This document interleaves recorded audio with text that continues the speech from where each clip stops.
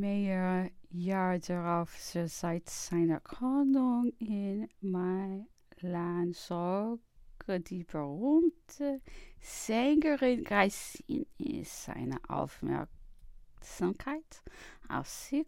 Die Umstände werden nicht mehr von so strenger Art, ließe sie zu sich kommen und nach den ersten Augenblicken einer schnellen Bekanntschaft erinnerte sie ihn daran, dass sie ihre Laufbahn gerade bei den ersten Taten des Generals der italienischen Armee begonnen hätte.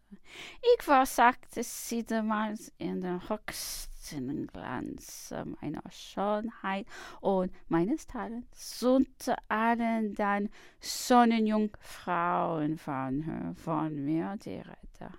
Ich verführte alle Augen, entbrannte alle Herzen. Nur der junge General alleine war kalt geblieben und doch machte er nur allein meine ganze Beschäftigung aus, welcher Seltsamkeit, welcher Laune das Schicksal.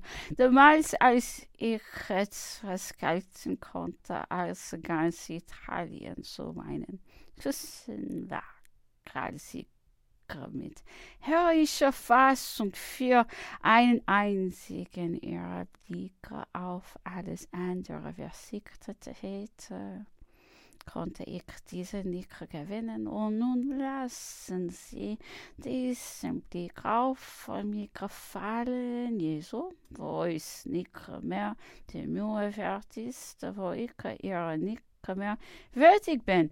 Die berühmte Madame Visconti gehörte gleichfalls unter den Saal der Armiden, nachdem sie vergebens ihre Seite an Napoleon verloren hatte. Wandte sie sich an Berthier, der auch von diesem ersten Augenblick nur noch für die Liebte. Der Obergeneral schenkte ihm eines Tages einen prachtvollen Diamanten von mehr als 100.000 Franken am Werte.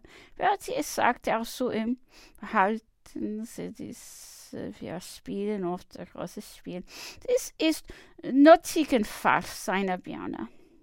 Sicher den Durst zu löschen. Kaum wären 24 Stunden verlassen, als Madame Bonaparte ihren Gemahl von einem Diamanten erzählte, der ihre ganze Bewunderung in Anspruch nehme. Diese war die Birne für den Durst, die schon aus Berthiers Hand auf das Haupt der Madame Visconti übergegangen war. Diese regierte ihn später ohne Unterbrechung bei allen Umständen seines Lebens.